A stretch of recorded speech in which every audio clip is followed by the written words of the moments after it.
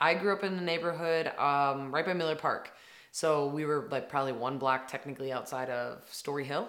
So 48th and Wells, and we had our little what we call our Wisconsin Avenue crew. So it was a great neighborhood. I went to a private school down the block, Holy Cross, which doesn't exist anymore. It's a charter school, but yeah, all of us went to school together. We spent time in the neighborhood together, jumped fences, swam, neighborhood block parties. We did a lot together. It was a cool neighborhood to grow up in.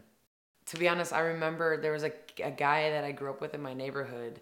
He actually started DJing. He was a couple years older than me, and he started DJing our school's dances and things like that. And I saw all the equipment and all the music he had. And because of the neighborhood, I learned about what a kind of a DJ was early on. And then, of course, just even in my own home, my parents, I think, had a really great eclectic taste. So conditions that pushed my musical career in the direction it went in. Honestly, I think the biggest condition was I never drank alcohol or did drugs.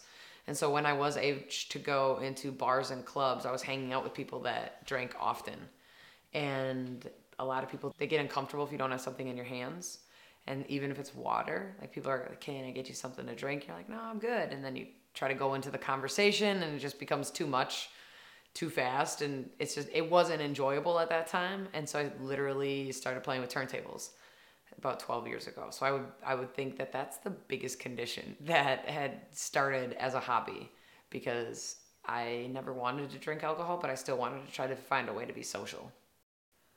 I wanted to become a DJ versus anything else. Admittedly, I grew up playing the piano, and I think honestly, again, out of convenience and what and being social, and I really enjoyed watching my friends close out their tabs at the end of the night and then get handed like cash at the end of the night, and that was really fun for me for some reason. And then to know also two people that I cared about has a designated driver, and that's something that I joke about is, like, if you ever want to hang out with me, you have a DJ and a designated driver, like you're guaranteed a pretty good time and you'll get home safely. um I think it just out of convenience too. It was something that was somewhat accessible, and I miss playing the piano and studying and practicing tremendously. But it was something that took off that I found a lot of enjoyment out of making other people happy that I really appreciated. So the piano and DJing, it actually seems really similar. I think I had kind of I think one of my biggest attributes is I'm pretty dedicated to whether it's practicing and putting time in. And I have pretty good dexterity, which I think, as a basketball player, as a pianist, and then as a DJ, just knowing and muscle memory and being able to do things pretty quickly and to almost react. So it is similar. I've never really thought about it, to be honest. The similarities between playing the piano versus compared to DJing.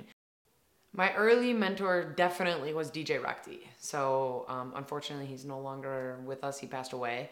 Um, but man, I would love for him to still be around. There's moments that 12 years now that I've been doing this, that sometimes for whatever, how I look up and I'm like, Rock, like, I just hope you're proud. And it's crazy because I think as we continue to experience life, I don't want to say grow older, but like go through more experiences, I still feel like there are moments where he is still teaching me. And that's something I get really excited about, that he's still somehow with me. I carry him. I have tattoos for him that are dedicated for him, that are because of him, inspired by him. But constantly, I mean, he taught me how to read a room. He taught me the very basics of DJing and beat matching, and I learned actually on real vinyl. And it's something I'm extremely proud of. Not only that I had an opportunity for 2 years to essentially be in the best like internship that I never knew I was in, to what I'm doing now, and just wondering like what he would be telling me. And I just think that that's cool to think about. So I hope he's proud. Music inspires me personally. I think just I find that music is what feelings sound like, honestly. So I think it's something when you sometimes don't have words to put feelings to, you can find a song, hands down. I think that one of the best ways that music allows me to express not only how I'm feeling, but what I get a kick out of is trying to figure out what other people are feeling as a DJ, and to I think help guide a night in the way that it goes. It comes back to, again, I think how music is what feelings sound like. And I've seen a room get really angry based off of music that I've played. And then I've seen a room like happy, like leave the night, like still singing that last song. And that's where I think it's really inspiring, is how powerful literally one song, much less you put together an entire night or a set, and the feelings that get evoked from that. I think that's what's really, really cool.